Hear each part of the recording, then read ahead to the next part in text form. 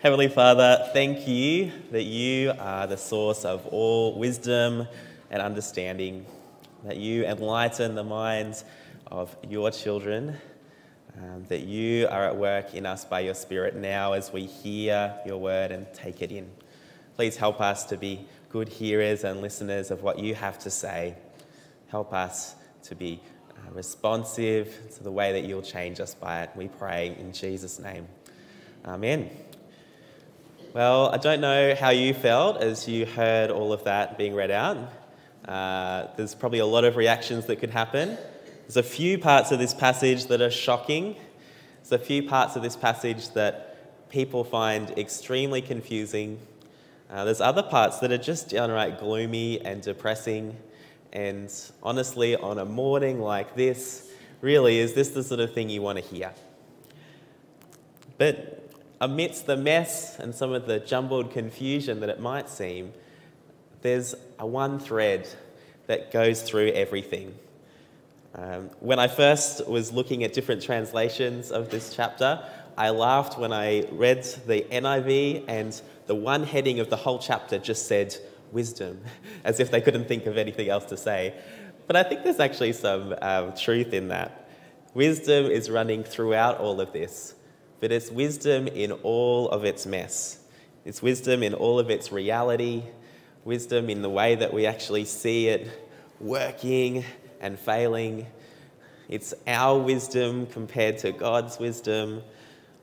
It's all of the pleasures and disappointments and failings that come with it. So if you're coming into this chapter with a bit of a mood of confusion, of shock, of not knowing what to do with it, I think that's what the preacher here is trying to convey. Through all of this that he's doing, he's using some really clever things to try to show us more and more of what we are like, just as we've been seeing all throughout the book. So as we get into it, this chapter, and really the last verse of chapter 6, is turning us to the second half of the book. Chapters 1 to 6 demonstrated the vanity of our continued attempts to try to find meaning and gain in thing after thing. This full array of search of meaning was paraded before us, and everything ended in vanity and meaninglessness. And in chapter 6, verse 12, it leaves us hanging in this second half of the book with two questions. Verse 6 says, "For who knows what is good for man while he lives the few days of his vain life, which he passes like a shadow? For who can tell man what will be after him under the sun?" It's clear from the first 6 chapters that man cannot answer these questions on his own. But now, as we get to the second half of this book, from chapter 7 and all the way onwards, we start to see the picture of the true answer to these questions. They draw our attention to the one who holds all the answers, not ourselves, but God who is above the sun in the heavens.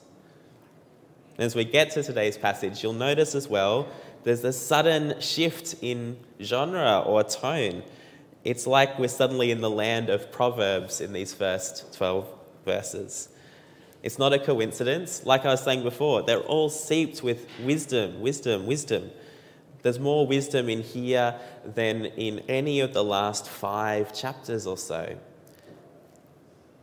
It's this rich picture of wisdom that's going to feel a bit different to Proverbs and feel even a bit different to what we saw already in chapters 1 and 2 in the first 2 weeks of our series. And it's wisdom that we see in the messy reality of life amidst of adversity. This first 6 verses in this group, in this bit that feels like Proverbs, they're talking about the goods that can come from taking in suffering rather than ignoring it. They sound really gloomy, but they're actually trying to point us to seeing that there's good that comes out of our experience of suffering. The first one in verse 1, it's saying just like a good name, so good reputation, good character, is better than ointment that just covers the outside rather than what's on the inside, so is the day of mourning, our day of death, better than the day of birth. Last week, Daryl showed a similar verse in chapter 4, but that time it was talking about how death is better because it's the end of suffering. Here it's actually drawing our attention to something a little bit different. Unlike birth and the celebration of that, which is filled with so far unmet promises of what could be, death actually shows what has come from someone. Death shows who you're truly made of. It's the true test of who you were. People are actually mourning who you were to them and what you had done. And the next 5 verses are carrying on in that vein. They're contrasting the picture of mourning with celebration. They're picturing the wisdom in joining in mourning, of not ignoring it, compared to the foolishness of carrying on in celebration without any heed to death. Verse 2 shows that knowing the inevitability of death, rather than ignoring it, helps us live wisely now. Verses 3 and 4 show that sorrow turns our hearts to the right place. And now when we think of heart, we're usually thinking of the emotion side, the feeling side, but the Old Testament picture of the heart is a little bit more rich and complicated than that. Often it's got to mind the things that we focus our attention on, and our thoughts even, and the centre of our being. And so this Jewish picture of the heart is showing us that when we think of death, when we reflect on it, when we join in on mourning, it actually puts our centre, our focus, our very heart into the right place, into the path towards wisdom. And ignoring it actually leads to foolishness. Finally, in this group of the sort of positive 6 verses, 5 and 6 show us that there's wisdom in experiencing the pain of rebuke. The crackling of thorns imagery is a bit weird, but it's referring to them using thorny branches as fire starters. These branches come to light really quickly, the ones that they were using, but they also stop burning really quickly. And he's saying that the song and laughter and celebration that the fools have been joining in on in all of these 6 verses, it looks bright. It looks sunny and happy and glorious for a little while, but it's soon gone. It soon perishes. It's soon seen to be the vanity that it is. Whereas the pain of right rebuke from wise people actually has a lasting effect. Our experience of pain and suffering, and particularly leading into the pain and suffering that comes from death, there's actually good things about it. I think so often, like I was saying at the start, we actually want to avoid thinking about suffering and death because we prefer to focus on the good things, the happy things, all the great things we've received. Even as Christians, the great and immeasurable gift that we've received in Jesus. We don't want to think about the bad stuff. But the preacher's saying that we don't actually get the good stuff if we don't dwell on the bad stuff. So often we want to focus on the good things, but there's wisdom in thinking through death, of knowing what we're like as finite beings who live and die and keep in this cycle. Experiencing death shapes our hearts and minds to rightly approach the world that we live in as created beings. But as if to keep us on our toes, suddenly the preacher shifts in verse 7 to actually say the bad things about focusing in on death. The dangers that come from thinking too much about suffering and oppression in our lives. Verse 7, surely oppression drives the wise into madness, and a bribe corrupts the heart. I think he's simply saying that dwelling too much on suffering can tear us apart. If we think about it too much, we go, there's nothing we can do about it. And it drives us to our end. It drives us to want to give in to compromising situations to try to get ourselves out of it. That's the bribe imagery. Verse 8, better is the end of a thing than its beginning, and the patient in spirit is better than the proud in spirit. I think that's an implicit warning. When we experience suffering, it can make us proud and indignant that this situation is something we don't deserve. We shouldn't have to put up with it. We shouldn't have to keep going. We shouldn't have to be patient. And instead, he's calling to wait. It's not about the beginning, it's about the end. Verse 9, oppression can lead us to anger that's not just temporary, but lodges itself deep within us. A bitterness that doesn't go away. Thinking so much and being so absorbed on suffering and death and hardship in the world now can leave us in a really bad place. And it's a place that, in verse 10, often leads us thinking about the glory days of before. When we're really suffering now, suddenly the times from before look so appealing, and we forget the hardships that were still there. All the good parts are in our minds, and we conveniently ignore the bad. This doesn't come out of true wisdom, as the preacher says. Verses 11 and 12 are a bit messy. There's good and bad in both of them, I think. On the one hand, they paint wisdom as advantageous. It is helpful when we have an inheritance in spending what we're given well. It even can extend our life. But this wisdom is only good while you're still living. That's verse 11. And even the life that's extended in verse 12, it still ends in death. Wisdom is messy, especially the wisdom that we try to find. This picture of wisdom in Ecclesiastes has been a really complicated one, and so far we're starting to see that this wisdom that it keeps talking about is talking more and more about the kind of human wisdom that's all too familiar with us. So if you're feeling a bit uneasy right now, like, what are we actually meant to do about death and suffering? I think we're meant to feel that. We're meant to feel the messiness. It's meant to be a reality check on the relationship between the two. He's trying to subvert our desire to have this easy silver bullet of this is the one thing to do, because life isn't like that. It's messy.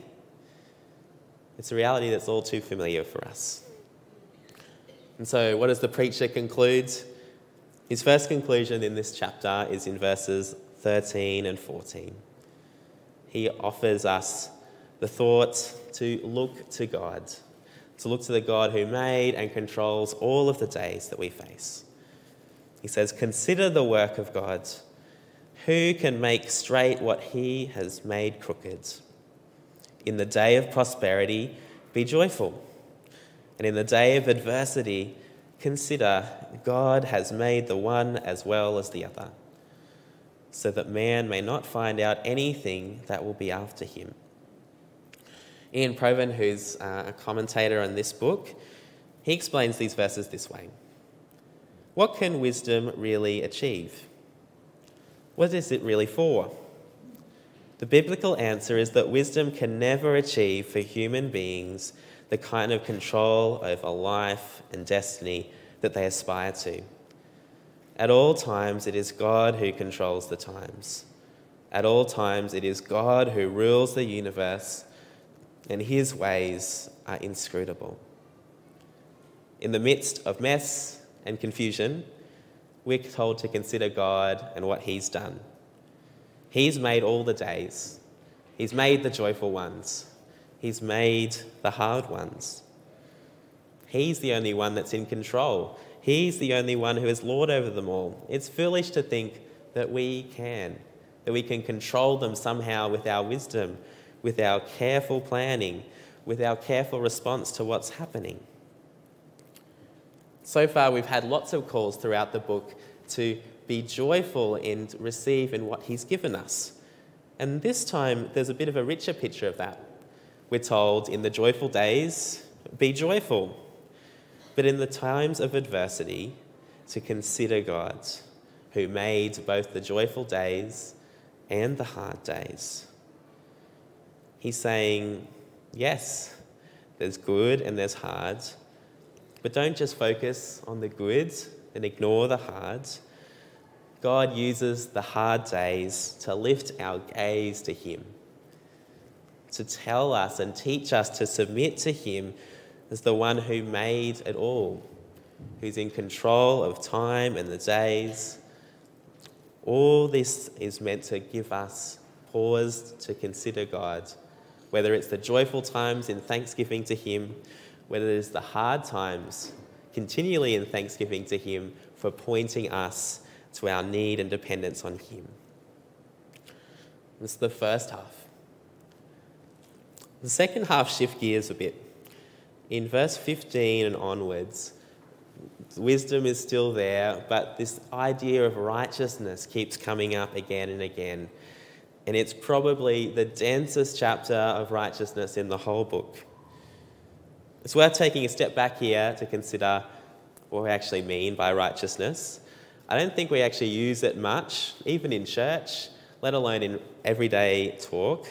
And ironically, most of the time when I hear righteousness, when I'm out and about, it's actually in a really negative way. The righteous people are the ones who are too good for their own goods.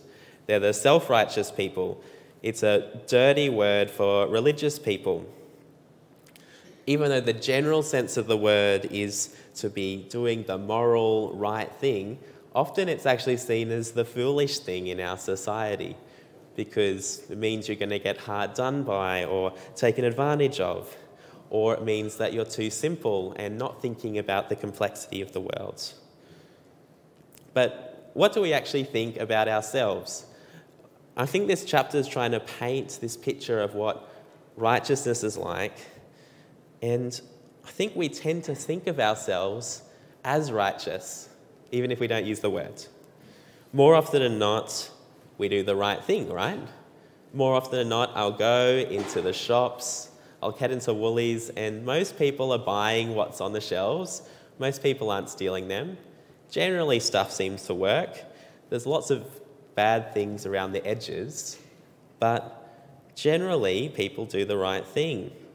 Surely if we weighed ourselves up, we're not bad. Often when we come into disagreements, our first thought is that we are in the right. We never really go into them thinking we're wrong. We think we're the good guys nearly all the time. And so I think that sets us up well to lean into what the preacher's saying in this part of the chapter. In verse 15, he says, "In my vain life, I've seen everything. There is a righteous man who perishes in his righteousness, and there is a wicked man who prolongs his life in his evil doing." This is a bit different to earlier in Ecclesiastes. We had in chapter 2, what's the end of everyone? Everyone dies. The wise die. The fools die. It's all vanity. Here, it's actually the injustice side of it. Here, the wicked seem like they win. The wickedness that they do is actually lengthening their lives. It's not shortening it. It's not the general Proverbs strategy of do the right thing unto God and your life will go well. The preacher notices that in life that bad people get away with it. And not just get away with it, but prosper. And the right people, they're not just having difficulties. Some of them are dying because of them doing what is right. What do we do with this? The preacher goes into some verses that are actually really controversial. In verses 16 and 17, he says, "Be not overly righteous, and do not make yourself too wise. Why should you destroy yourself? Be not overly wicked, neither be a fool. Why should you die before your time? It is good that you should take hold of this, and from that withhold not your hand, for the one who fears God shall come out from both of them." There's a lot of speculation of what these are actually saying. I reckon if I asked the average kid what they reckoned about this, they'd say something like, "Oh, it's everything in moderation." So don't do too much good stuff because that will lead you down a bad path. Don't do too much bad stuff. Bit of balance of both and life will go well. But I don't think it's saying that. I think instead it's pointing to two wrong attitudes that we can really easily take as we think of the injustice of what happens with death. The first one in verse 16 is living the super-righteous, self-righteous life. It's the kind of life that the Pharisees lived in Jesus' time, wanting, instead of going, oh, these rules that God's made were enough, adding rule after rule after rule so that it would be practically impossible to break God's law at all. It's the kind of living that thinks that we can be righteous on our own, the kind of living that ignores so much of what we've seen in Ecclesiastes of our inability to do anything of lasting gain or value because of our finiteness as people. It's clear later in the chapter that our righteousness is limited and even the most righteous are sinful. Straining with all our being to live perfectly, the preacher's saying, can only end in disappointment and failure and destruction because it's us trying to live like we should know we can't. So don't live like this. That's the first attitude. The second attitude is the complete opposite of this.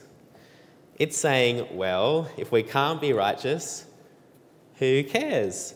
We can do what we want, give in to all wickedness. It doesn't matter. The wicked seem to get away with it, right? It seems to go well for them. If you can't be perfect, why try at all? The preacher's saying this is really dangerous too. Obviously, it's not a case of a little bit of one and a little bit of the other. Instead, he's trying to help us walk in the middle between the two.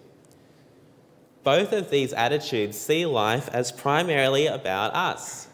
One of them says that we can do all that we need to get right with God or to be right around other people, that we can do it. The other one is we can't, so let's do whatever we want.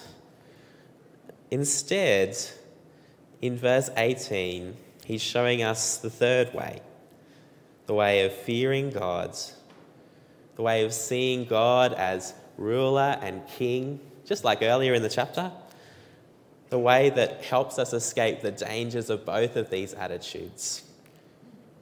We can't be righteous on our own, so don't try to be. We are desperately in a terrible situation in our relationship with God because of our sin, so don't make it even worse. We need to fear God and live according to Him rather than our own plans and schemes to try to live in response to the problem of death. But before we get too comfortable, the rest of the chapter starts to shatter even more this idea of our own righteousness. It starts to take it apart piece by piece and show us that we don't really have any hope in it at all on our own. Starting with verse 19, it seems a bit positive at first. True wisdom gives me even more strength than even 10 rulers in a city. But I think it's actually a really cynical view of humanity. It's saying that even 10 of the most capable and powerful men can't match the true power of wisdom. Even the height of humanity in a big city, in all their planning and schemes, they can't match the true wisdom of God. Verse 20 makes it even clearer. Surely there is not a righteous man on earth who does good and never sins. Notice it's both aspects of sin. No one really does good. And not just that, no one avoids sinning.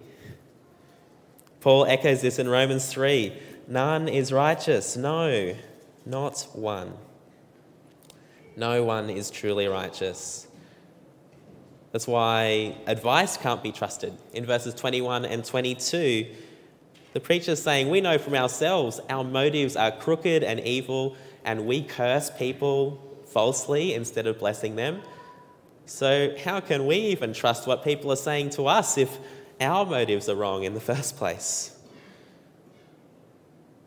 The preacher reflects on this personally even more deeply in verses 23 and 24. All this I have tested by wisdom. I said, I will be wise, but it was far from me.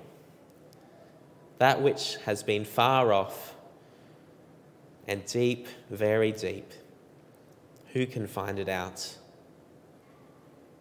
Remember so far, this preacher has been the picture of King Solomon. He's the guy that if you think wisdom in the Old Testament, you go Solomon. He's this height of wisdom. He's famous from it. All of the countries around would come and gather to hear him. And yet true wisdom is so unsearchable for humanity that even Solomon can say it was impossibly far from him. Our wisdom and our righteousness, we start to see it for what it truly is from these verses. The Bible's picture of true wisdom and righteousness points us instead to God's standard. It's not just us weighing ourselves up and thinking, yeah, we're generally good, we generally know the right thing to do. It's been compared to the one who is impossibly good, who knows all things, who knows what is best. We're not fundamentally the good guys, no matter how much we think we are. We can't be the ones that find righteousness and wisdom ourselves. If we do, we're stuck in vanity in the same way we've seen again and again in Ecclesiastes. But this doesn't stop the preacher. He keeps giving it a fair go. You can't fault his efforts throughout the whole book. He's keeping doing his grand and careful search. He's searching for the scheme of all things. He's adding all things together one by one, and yet he still doesn't find it, and he ends up finding something worse than nothing. In verse 26, and I find something more bitter than death, the woman whose heart is snares and nets, and whose hands are fetters or chains. He who pleases God escapes her, but the sinner is taken by her. Behold, this is what I found, says the preacher, while adding one thing to another to find the scheme of things, which my soul has sought repeatedly, but I have not found. One man among 1,000 I found, but a woman among all these I have not found. See, this alone I found, that God made men upright, but they have sought out many schemes. Now, if you thought the other verses were controversial, these are even more controversial. If you read the NIV, it says that he found only one upright man, but no upright women. And that makes it even trickier.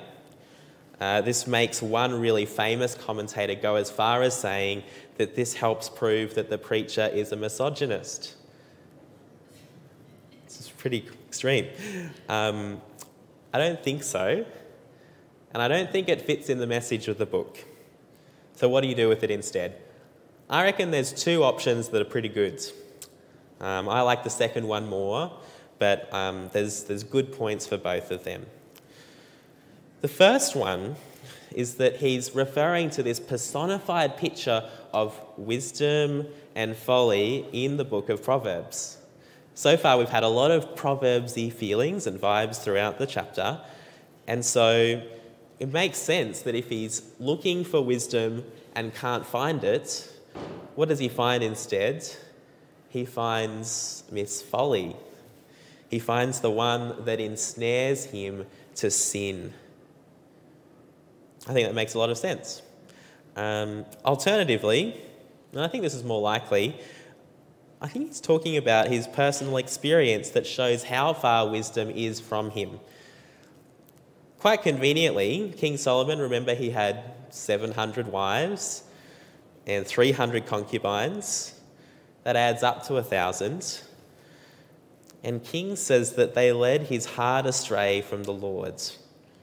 And honestly, I think him searching after them shows his heart was already astray. This makes sense of the picture of 1,000, And his failed search for the right companion shows his failed search for wisdom. And what he was left with was worse than nothing. And I think it's still a bit unsettling, but the later verses help us figure out that it's not about men and women being better or worse than each other, but simply just how unrighteous and sinful we all are. It's not meant to be a universal reality. It's the vantage point of this guy and what he's searching for. Verses 26 and 28, they're not about particular evil of women. You could write the same thing about men. And throughout the Old Testament and even the New Testament, there's plenty of examples of men that have done evil things, and even towards women too. They don't exclude the opposite. They're simply the experience of the preacher. And I think that's even clearer once we get to the final conclusion of the chapter in verse 29, where essentially he's saying that our sin is our fault. Despite God making humanity good, our scheming ultimately led to the downfall of sin. And I think he's trying to echo back to Genesis 3. What was the picture of creation? God made it so good. He blessed us abundantly. There was one thing he told us not to do, and it was to eat from this tree. And yet humans distrusted God and his goodness. They thought that he intended harm for them. And in their scheming from taking from the tree, they were trying to do it to gain wisdom. And what did they gain? It was death. It was hard toil and work. It was all of these things that we've seen time and time again in Ecclesiastes. I think the preacher's really scary conclusion is even our searching for wisdom and scheming after wisdom can lead us to sin rather than finding the end result. None of it helps us escape from it. We see this all around us, don't we? I've heard of plenty of people who have gone through a change in life and going, no, this is the way I need to live, and have abandoned people, who have hurt people in the process of trying to find what is good and the secret to life and how to live. It's not the way that it should be. We are at fault. God made us good, and yet in our scheming that continues today, we continue to lead down the path of sin. So it's pretty gloomy and bleak. But what do we do with this today as God's people? I think the first thing is that our experience of suffering and sin should make us come to God. I think that's really clear from that first conclusion that the preacher makes. But we need to keep hearing it, don't we? So often we want to avoid spending time thinking about the bad stuff in life, let alone our own sin. We're really happy sometimes even to talk about the sin of other people, but our own never gets airtime. It's just positive stories. I remember growing up, one of my parents would never watch the nighttime news each day because they didn't want to think about any of the bad stuff. They'd rather not know anything of what's happening than know that all of this yuck was going on in the world. And we're like that in our walk with God and with each other in church too. Instead of ignoring it, we need to be reminded of our inability, of our finiteness, of our need and total dependence on God to show us what we need. I think this happens too when churches start to shift because of this same mindset. I've heard people push back against the preaching about sin and judgment and death because people go, that's not what people want to hear. That's not the message that will get people in the doors. We need to talk about God's love and kindness and blessing. The other stuff will come in time. That's okay. It's better that someone's completely accepted and welcomed and never told that they need to change.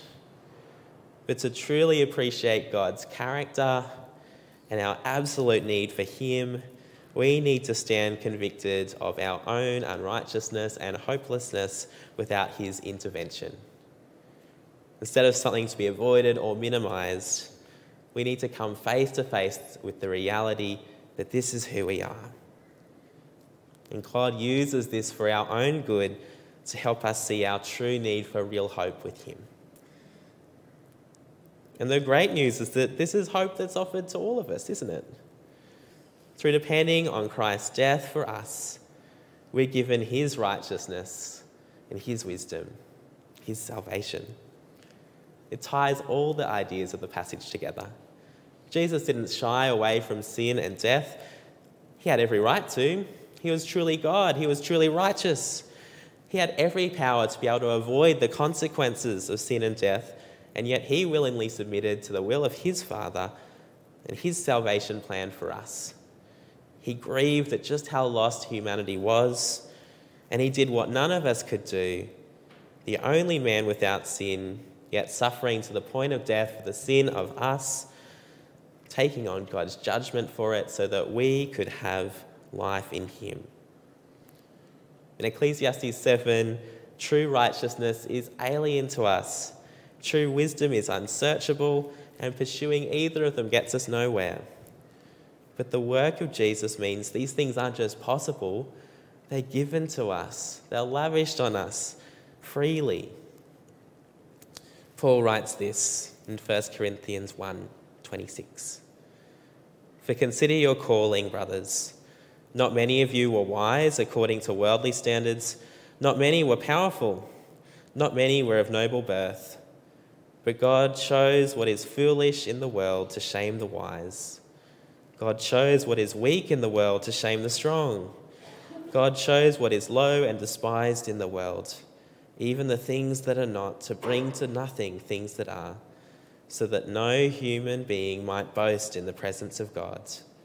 And because of him, you are in Christ Jesus, who became to us wisdom from God, righteousness and sanctification and redemption, so that, as it is written, let the one who boasts, boast in the Lord. When we receive Christ, we receive his righteousness and wisdom and sanctification and redemption. Because of this, when God looks at us, he sees Christ's righteousness, one we could never have, but is given freely because of the good news of the gospel. We are lost without God, and yet his Spirit dwells in us, pointing us to what is good in our lives every day and changing us more and more to have the mind of Christ, to think wise and righteous thoughts about how to live now. Knowing this means that we're freed, but knowing this means we can't boast either. Without Christ, we are the bad guys, but because of his work, God looks at us and sees pure and perfect righteousness. And that's something we can have through simple trust in him. As we wrap up this morning, chapter 7 started us after these two questions from the end of chapter 6. Who knows what is good for man while he lives the few days of his vain life? Who can tell man what will be after him under the sun? This is goodness, this is wisdom we can never attain, not ourselves. Man can't know. And he uses these times of suffering and death and adversity to show us that we can't know and to point us to see him as the answer. It's a goodness that's so alien to us, but the good news of the gospel is that we can know the righteousness of Christ because of what he's done. Faith means receiving it as a gift. What was impossible is now freely given because of the work of Jesus. We need to keep being reminded of this. So let me pray that God would help us as we do that. Heavenly Father, we're painfully aware of the sin around us and in ourselves, of our constant confusion, of not knowing what to do in so many circumstances, of the failing of even the best of human wisdom in the countries and cities and houses in our midst. But Lord, let those times point us to you as the God who made the days, as the God who is in control and who does this to point us to for our need to depend on you. Lord, thank you that this isn't an empty hope, but a hope that has been won and bought by the death of Jesus. That means that we now, by faith, can know life and wisdom and righteousness that comes through our union with him. Lord, help us not to be distracted from this great news. Help us to depend on it day by day. Help us to be joyfully and gratefully praising you for all this. We pray in Jesus' name. Amen.